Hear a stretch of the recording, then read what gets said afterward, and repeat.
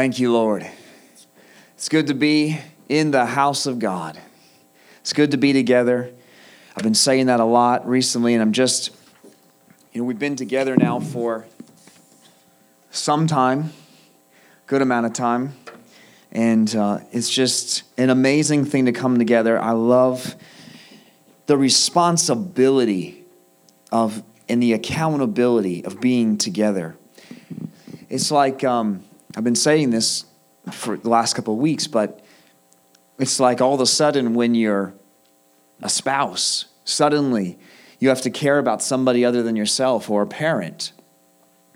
There's something that happens in you. A 12-year-old girl who unfortunately gets pregnant. It happens. But there's something that happens when that young girl, way before her time, has to care for somebody else. There's something that happens in that person at a very rapid pace. Even though it shouldn't have happened and it was before its time, there's a responsibility that so quickly, it's like ingrained in your DNA that when you have to think about somebody other than yourself, there's a responsibility that grows in you. And it's an amazing thing. It's not just as a pastor to the people, but together, an accountability of thinking about each other. Who else goes home and you think about stuff you've talked about with your fellow believers? You kind of carry them. They're not burdens that need to weigh you down in a way that you can't function, can't go through life, but there's a healthy burden that causes you to think about each other and to pray for each other. It's an amazing thing to be a body and to be believers together. That's the way that God designed it. It's never meant to be a solo project. It was always meant to be all together, one, unity. And what it does is, when you have to care for somebody else and think about somebody else, there's this amazing thing that begins to happen. You don't have to try to mature yourself. God just supernaturally does it in you. Your nature just starts changing when you have to think about other people. Last week we talked, I went to Philippians 3. I felt like the Lord was leading us here in this month. And I started here Paul's talking in Philippians, and about how in chapter 3 that he had been the most religious person you could imagine. He had done it all. He was so good at religion. He says, I'm not going to boast, but I'm going to boast. That's not where he says it. He says that somewhere else. But it's basically, those are Paul's words. Man, if I'm going to talk about religion, if I'm going to talk about going through the motions and doing things right, man, I've done it. I've been there, done that, and I was so good at it. But he says in Philippians 3 that, but then he discovered something. When he found Jesus, when he found that he could know God face to face, that he could know him intimately, one-on-one, that there was a relationship to be found in Jesus Christ, the Bible says in Philippians 3 that once Paul found that, he cast aside everything else. He calls it refuse, sewage, garbage. That nothing that he could do in his flesh, nothing he could ever try to accomplish in himself meant anything. And then he takes us into mid-chapter, and he says in verse 12, I don't mean, I haven't achieved these things. I haven't reached perfection yet, but I'm pressing on to possess that perfection for which Jesus Christ first possessed me. He says, I thought I had it figured out. There was a way I thought. There was a way I did things. And then I realized it doesn't mean anything. The only thing that matters is knowing Jesus. And as much as I know him, I use this example a lot, but like Dawn and I, as much as a spouse could know their spouse, you're learning new things every single day about each other. And it's a constant progression. As much as he knows Jesus and as much as Jesus has done something in him, the fullness of it is never really completed in an earthly way. It's never finished here. It's never, until he says later in the chapter, until we are resurrected with him. Then perfection, it fully comes. Our eyes are fully opened. Revelation that was partial here on earth is now fully available to us. But because it's something that I don't fully have yet, but it's something available for me, I'm reaching, I'm pressing, I'm moving forward. And he goes on in verse 13.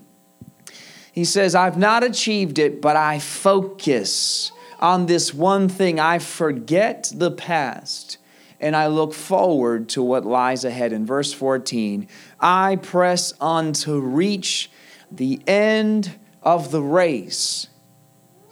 I just did another mud race yesterday.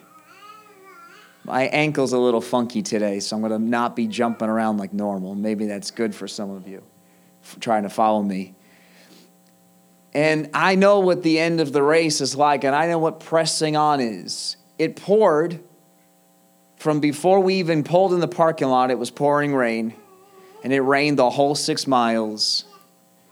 Up and down, muddy, super steep, your hands and knees. Some people literally falling on their back, right down to their head. I mean, laying down flat, sliding down muddy mountains. It's really funny to see. Pushing through streams and over obstacles. And man, towards the mile, actually we heard it was 1.5 miles left. And we just thought, let's have some fun with these obstacles. Some of the people I went with are like me and were a little bit wild. So instead of just trying to complete the whole race as fast as we can, if we like an obstacle, let's do it a few times. And we kind of hung out, and we were with a couple of slower people anyway, so we just kind of decided to hang. But it had been 2 and change hours now, still we're never standing still, nonstop. And at that point, I heard it was 1.5 miles left, and I felt really tired. And there was something in me, though, that it didn't feel good to walk. Even if I had to wait at the obstacle for the couple of slower people we're with, there's something in me that just wanted to press on. There's just something that there's an end that I haven't gotten to yet. Until I cross that finish line, it might be uncomfortable, but it hasn't happened yet. And there's this drive in you that says it's not going to finish itself. Something I started here, I committed to, I need to finish. And the only way you do it is you have to press on. And your nature, your flesh says, I want to quit. Your human nature says as soon as trial comes into our life as Christians, as soon as things come against us, we want to give up. Or even, and I was praying this a little bit, what about when good things come and just distract us? What about a distraction in the race? And forgetting that, hey, like all of a sudden the sun comes out, the rain stops, a friend comes along and says, hey, do you want to go get a bite to eat? And I just forget, hey, I'm in a race. I started this thing. I didn't cross the finish line yet. Good things can stop you too, but there's a pressing on. There's a heavenly prize for which God, through Christ Jesus, is calling us. And he goes on, he says this in verse 15, and this is where, it's just a review from last week, and I want to bring us right into this. This is where we left off. He's trying to get us somewhere. There's a progression in following Christ. I learned that I can't do it in myself. I could go through the motions, but that didn't do it. I learned it's only in Christ, but that didn't cause me to not do. It's caused me because of what he did. He said, I'm pressing on for the perfection of what Christ possessed me for. What he realized is there is something in following Christ that causes you to want to fulfill the plan and the purpose he put in you. It's not something that you can try to achieve on your own, and you can't try to work that up. But when you fully know Christ, something in you causes, there's a reaction. I was just meditating beforehand. One of my favorite chapters in the Bible, you hear me mention it many times, if you listen to me, is John chapter 15. The fullness of knowing Christ is not producing fruit. It's actually not doing anything. The fullness of knowing Christ is knowing Christ. The fullness of John chapter 15, it says, I in you and you in me. I know Christ and Christ knows me and we are one. That's the complete package. That's it. It's finished. That's the gospel. But John 15 says that something happens from that connection with God. You put a seed in the ground, an apple seed in the ground. You don't try to grow apples. The seed does its job. The seed already contains. You put Christ in you. You become one with him when it's true, when it's real, and there's a natural fruit that will sprout. Here's the condition. You can throw, Jesus warned us, don't throw the seed in any ground. The seed has to be put in good soil. Soil that says, right? I mean, who has said yes to Jesus more than once in your life and you didn't mean it? Many have said yes to him but never really planted him. When you truly plant, you don't have to try to get it to grow, but you have to truly accept it, truly put it down there. And what happens is when you truly plant it, something supernatural starts to happen, which will produce fruit all on its own. The only thing you need to do is make sure that that seed, Jesus Christ, stays put.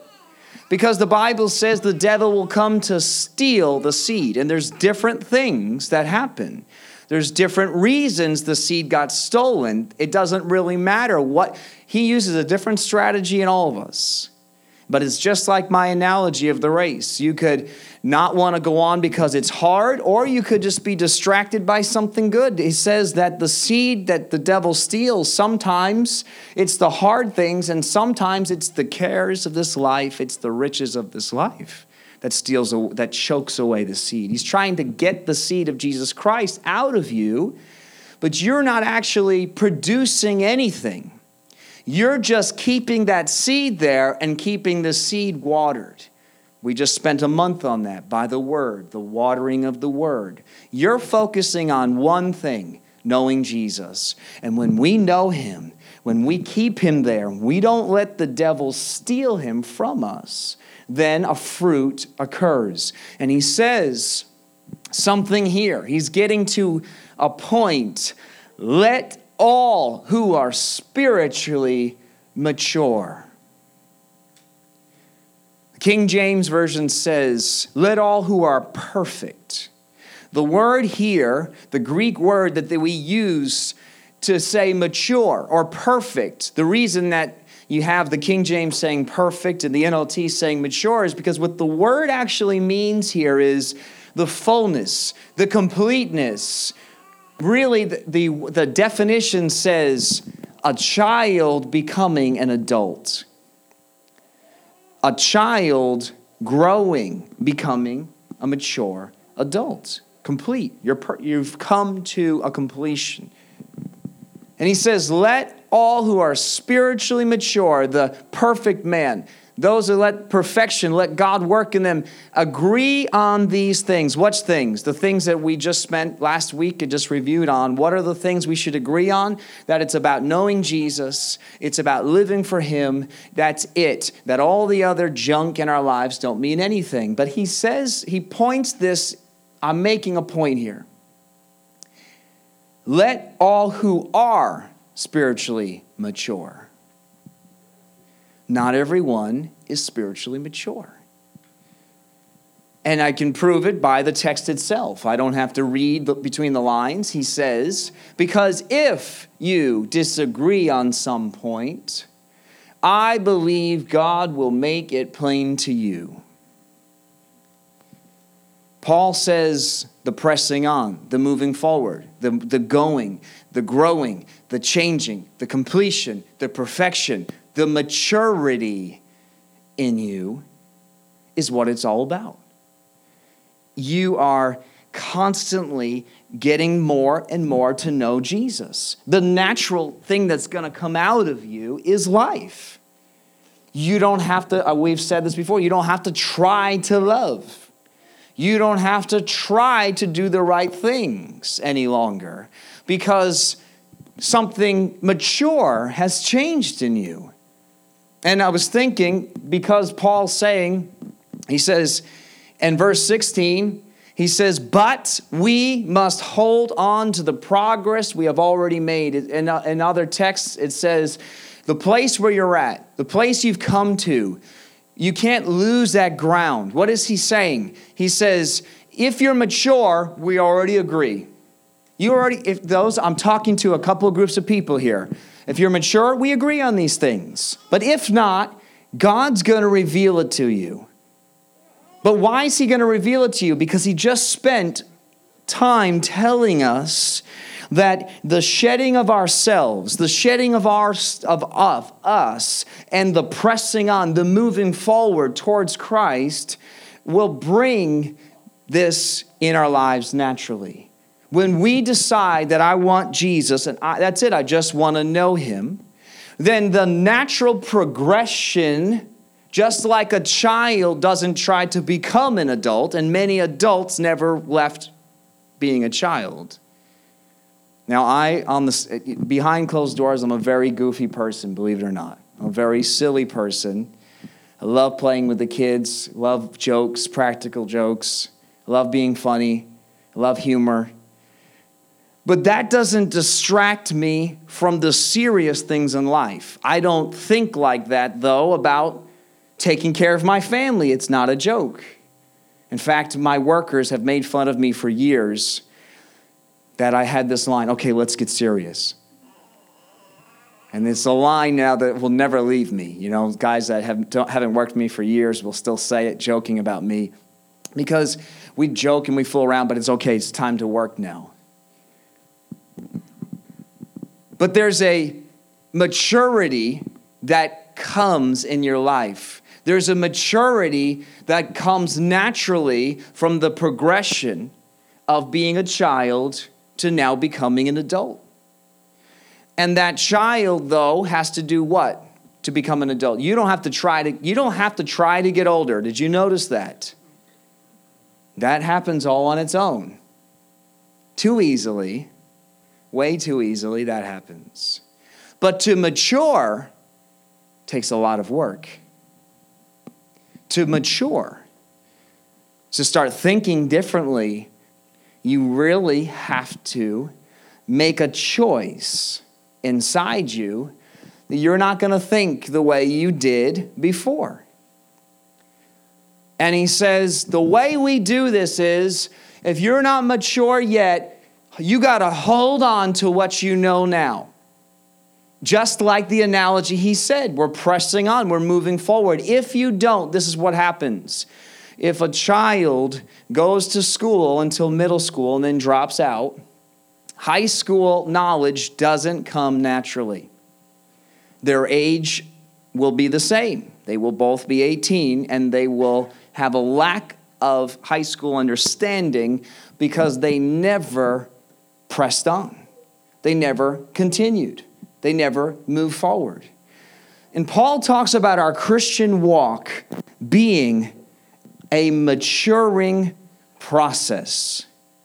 He never condemns those that aren't mature.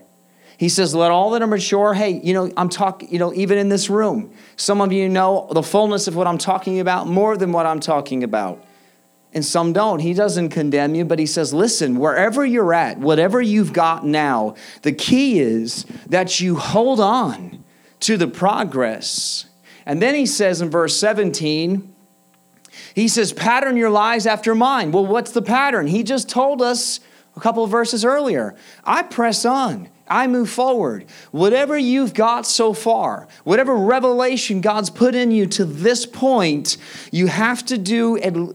I'm not worried that you know less than me, and your relationship's not at the same place it is mine with God's. That's not the issue.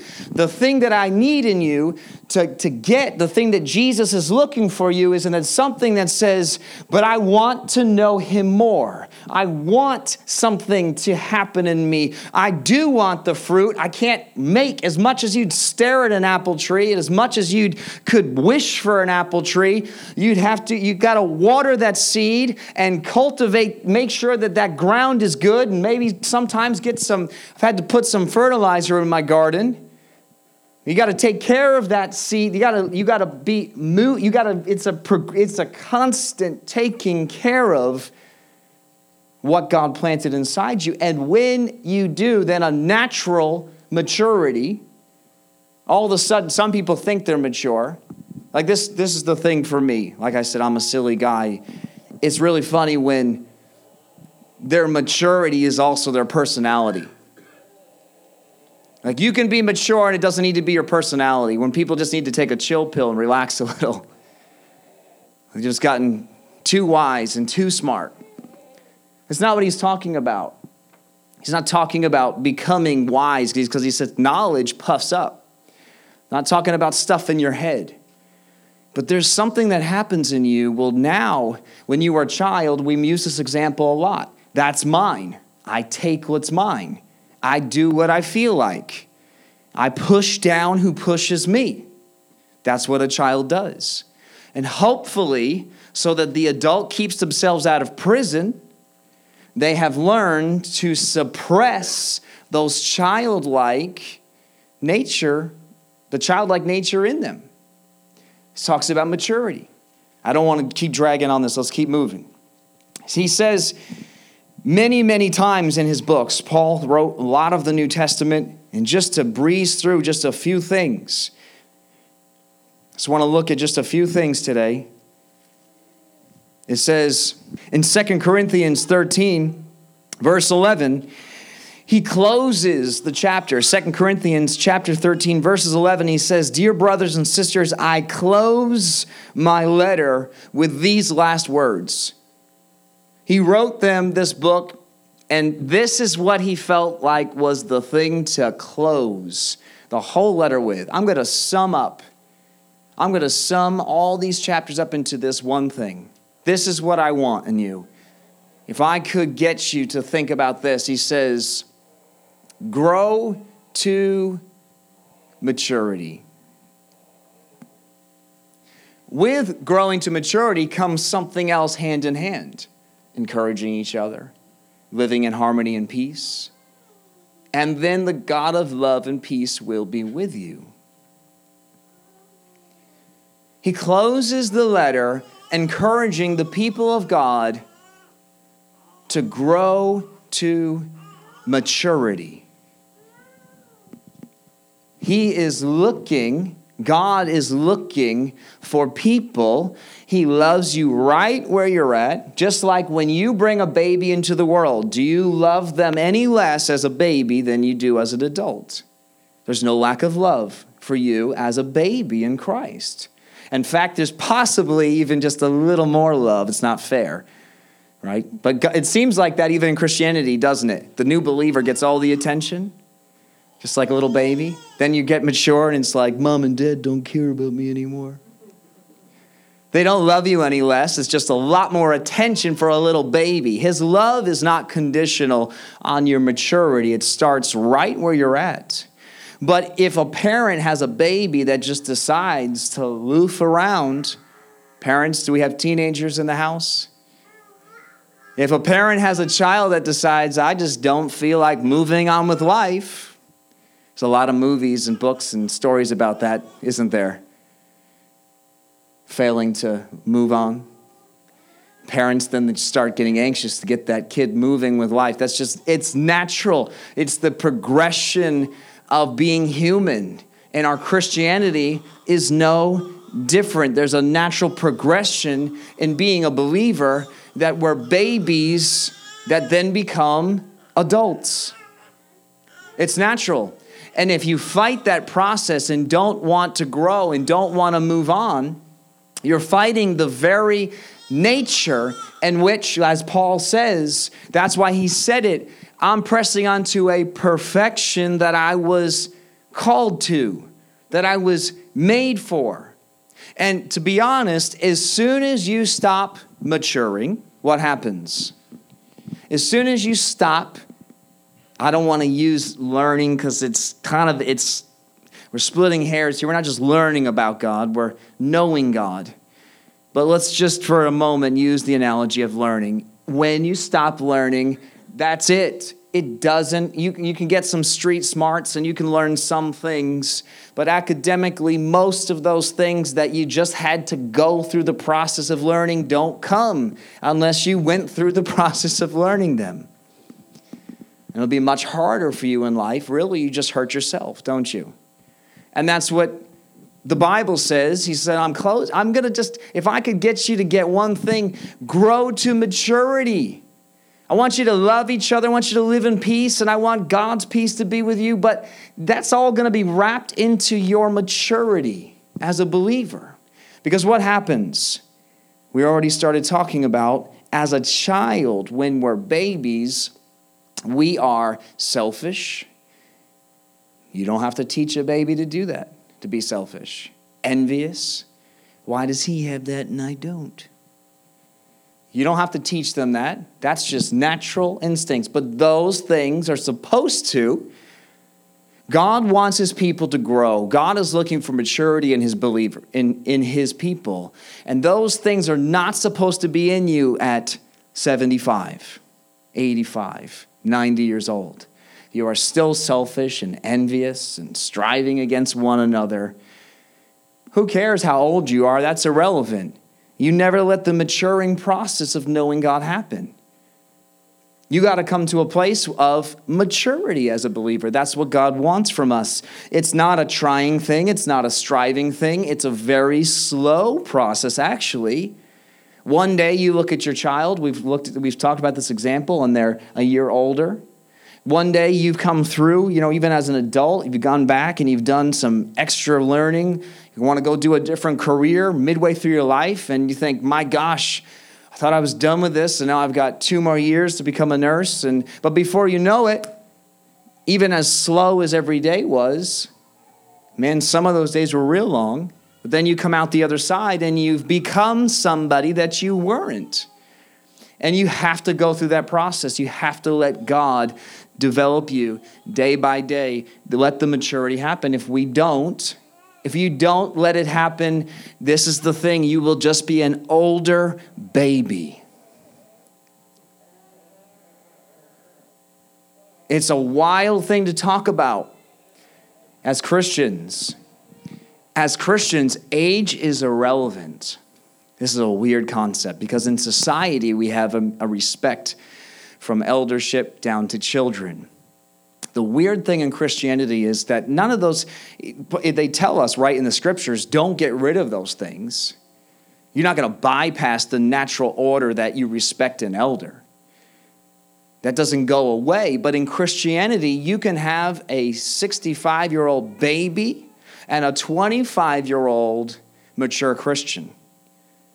Because they let the process happen in them. They let God do something. And in fact, some more scriptures to back this up. It says in Ephesians chapter 4, this is talking about the purpose of the church. In Ephesians 4, verse 11, it says, now these are the gifts Christ gave to the church, the apostles and the prophets, the evangelists and pastors and teachers, and their responsibility is to equip God's people to do his work and build up the church, the body of Christ. The whole purpose of the church, the whole purpose of my job and others like me is to build up his body, to cause a growth. Just like a parent, the purpose of a parent, God put a baby in your responsibility. There's a lot of parents that weren't responsible, and you can see the result of that. The purpose of the parent is to raise the child to become a man or woman one day, and that's the same purpose as those that God has put over the church. And the point is in verse 13 is that this will continue. This continues. Forever and ever. This never stops. It'll be new people, but this continues. This is God's way. This is what God does. And it happens until we all, everybody say, we all. We haven't arrived yet, just so you know. Paul said it. I'm saying it. We all. I mean, we're all in this together. There is a maturity that is never ending. It's always. We are always growing. We are always learning new things about God, not to have knowledge and say, I know about God, but then you start looking naturally. I say this a lot. I can't help it. It's one of my lines that you start looking at things differently. When you let him change you, you just can't help but think differently and see differently. And the purpose is to come to a unity in our faith and knowledge of God's Son, that we will be mature. The purpose is to bring about a maturity, to create a man, to create a woman of the body of Christ, not a child. And unfortunately, because I represent the church, so all of us do when we're out there in the world, we're representing other believers. I just talked to some people recently that left the church because my fellow believers were still acting like babies. Mine. Selfish, envious, lying, stealing, doing things that babies do without letting the maturing process, it's not instantaneous, it's not overnight, but without letting that maturing process happen in them, they were still babies and unfortunately caused others to not want anything to do with Christianity because they just said, what's the difference between, and not just that, between you and I, but you seem like you're almost worse than I am. Sometimes. The world, it doesn't really matter. They're both in the same boat. And let's just leave that at that. And we're measuring up to the full and complete standard of Christ, or in other words, we're coming to, it says the full stature. Jesus Christ is the man. He's the completeness, the Son of Man, the fullness of God, as manly as you can get. It's not about grunting and fixing cars. I mean, there's a manliness in our era, right, that we could say, okay, that's kind of manly. But the manliest you could be, Jesus Christ, who was willing to do the manliest thing you could do and say, I'll lay down my life for this world. That's the fullness and the completeness and the maturity. But listen, if the completeness, if the fullness of his love, if the maturity of Jesus Christ was that I will lay down my life, then what is the maturity that he's looking for in believers? It's the same maturity that was in Jesus Christ that he's looking for in us. Laying down of your life for one another.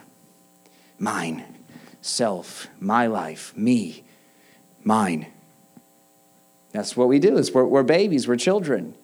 But when we start saying, how can I help you? What can I do for you? How can I lay down my life for the church and for each other? I say the church is, unfortunately, that has a stereotype. I don't mean for this building and for us, okay? But for each other. We are the church, and we're just one facet of it. What can I do? How can I lay down me to help his body? And we start doing that. As I started the sermon, even a 12-year-old girl can't help but start maturing. When you start looking to others, you start looking to help other people, you start looking outside of yourself and your issues. We can't help it. We're always looking in. This is my problem. This is what I've been through. And when we start letting us go, don't you think Jesus had been through a few things? I think Jesus had enough things that he could have been like, God, I got enough to deal with myself. The whole world hates me. They want to kill me. I don't have time to help I don't have time to do stuff with disciples. God, I got stuff in me we got to fix. Something's not right. My life's a mess if you were to look at his life through our natural human eyes. But the very mess that his life was in by our human eyes was the exact mess that God wanted him in, because it caused him to not think about himself, to say, yeah, the world hates me. That's my purpose. Yeah, they want to kill me. Well, you know what? Let them kill me, because I'm not going to lay down the purpose that God's put in me, and it's going to cause something to happen in the universe that the devil couldn't even figure out for the rest of the world, for the rest of time. So meanwhile, while the devil's picking on our lives and causing us to look inward and get all about ourselves, and we become like little babies. Me and mine, we start crying to God. Oh God, me. We do it. I'm talking to myself here, but we do it. We start looking inward, and it becomes just like a child. We just start thinking about our little circle and our little world, but there's a huge world of stuff going on around us. There's always somebody that has an issue that hurts just a little bit more. They were abused just a little bit more. Always. You don't even have to look too far in society today to find that person. Maturity starts coming naturally when we let the fullness, the completeness, the standard of Christ work in us. Then a maturity is not something, you're not trying to become mature. Because if that's your goal, you're just trying to get knowledge and get puffed up. And you know those people, both in Christianity and in the world. Your goal is to let this maturity in you that's an adult. You can find somebody, man, the guy's a farmer. The world has no respect for him as a person in the business world, in the maturity world, in the scientific world. But the guy will do anything he can to take care of his family. The guy realized that even though he was abused as a child, even though that farmer was beat by his dad, now he could do the same thing and say, forget you kids. Now he is doing everything he can to take care of those children. Maturity is not something, it's not going to be something that you can look at from the natural. It's something in you that says, not me, not mine, but what can I give? How can I be something for somebody? It's just something that starts happening, and it happens when, like I said, you're watering what seed? The seed of Jesus Christ. If he was all about us and all about people and all about real love, I wanted to get into that. I'll get into that another week. Real love, not this word love. Oh, we just need to love everybody. Real love that said the hard thing sometimes, but also then died for them, whether they believed it or not. So, I mean, it's not like he was putting something on somebody and said, fine, forget you. No, he said, I'm going to die for you anyway, even though you don't believe me. But I hope one day you do decide to believe me. Real love. When that starts getting watered in us, and you start looking to others, you start looking at this world, not fulfilling self. Now think about this.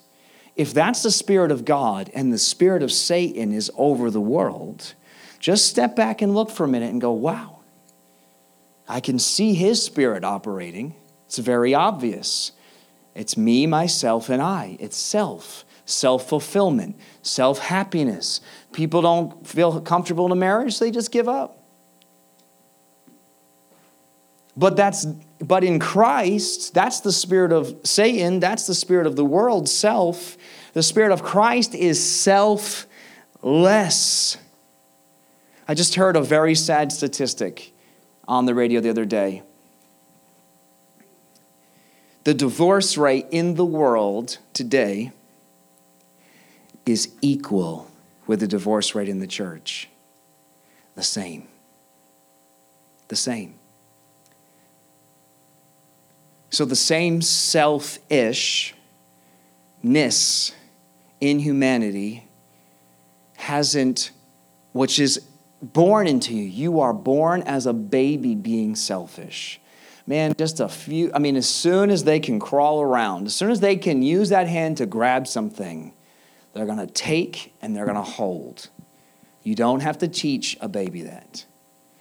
But you grow into a man or woman that says, I need to share what I have because I've realized that it's not mine anyway. Just a few things before I close. It says that we will no longer, in verse 14, when we let this happen, we will no longer be immature like children. Once we let God, once we let Christ do something in us, once we let him work in us, once we get the Spirit of Christ, which is not my will, your will be done, I'm going to lay my life down for my friends and, well, for the rest of the world. But he told his disciples, you're my friends, and that's the greatest love, but I'm going to do it for all. Once you get that, you will no longer be immature like children. We won't be, this is a child. This is what a child is. We're just tossed about by everything you tell them they believe. Everything the child gets told is like, well, this is what we think now, and this is what we think now. Well, that's what we think, and we've revised it. Now it's 1985, and we learned that the 50s were off, and now it's 2005. We learned the 85s were off. The church is just whatever, all these doctrines all over the place. But meanwhile, the outside world's not seeing there's no maturity ever growing by all of that. That's just stuff. That's just knowledge. That's just things. What about the maturity of the church being like Jesus Christ? What about that knowledge that Paul's talking about? Not knowing about God, but when you truly know him, what about that? We will not be influenced when people try to trick us with lies so clever they sound like the truth, and we've seen that. I don't have time to get into that today. Just very quickly, you don't even have to pull them up, Mariah. Hebrews 6, it says in verse 1, let us stop going over the basic teachings about Christ again and again. Let us go on instead and become mature. Tells us again, another book.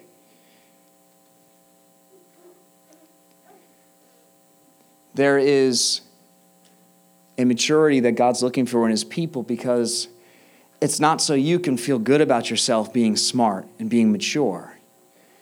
It's because if we stay babies, we are very easily influenced. We are very easily irritated. I wish I had time to get into 1 Corinthians chapter 13. Go home and read that on your own. I'm going to preach about that next week. 1 Corinthians 13. If you don't let God's true love, his changing love work in you, every time anybody does or says anything to us as believers, we're going to react like we did before. That's what Paul says in that whole chapter of Philippians. It was the way I used to. I used to think this. This is the way I did it. I don't anymore. I've changed. Something happened to me. I'm no longer that old man. I've grown up. And he was looking at a church and churches. Go through the books. You'll see many times he's dealing with the lack of growing. And then what happens is we just start acting like when we did as babies. We get selfish, we get envious, lie to get our own needs. It's just not, we don't have to try to get that to happen, but you have to try. You have to make a purpose that I don't want to think about me. I don't want my desires first anymore. And as soon as you do that, like Christ, maturity just starts growing naturally in you. Amen? Let's pray. Lord, we thank you. Praise you, Lord, that you are leading us in this church. I thank you, Lord, that you have called us in this church for a purpose. Lord, that it's to know you firstly. And once we know you, Lord, then a fruit starts growing. Lord, we're seeing it grow from this church. We're seeing it grow from the people here, Lord. Seeing fruit grow on their lives. And then that fruit's not for us, Lord. We're seeing others. Thank you, Lord, that we're seeing others pick their fruit and come in and say, I want what's coming out of your life. Thank you, Lord, that this is just how you work. This is what you're looking for. Getting us to grow, getting us to become full and complete and mature so that the fruit that's coming from us is the same pure, holy life that's in you. And we can give it to this world. And when they eat of it, thank you, Lord, it gives them the life that was in the very seed you planted in us. We pray for this entire body, Lord, whether they're here today or not. We pray for this church. In Jesus' name, amen. Amen.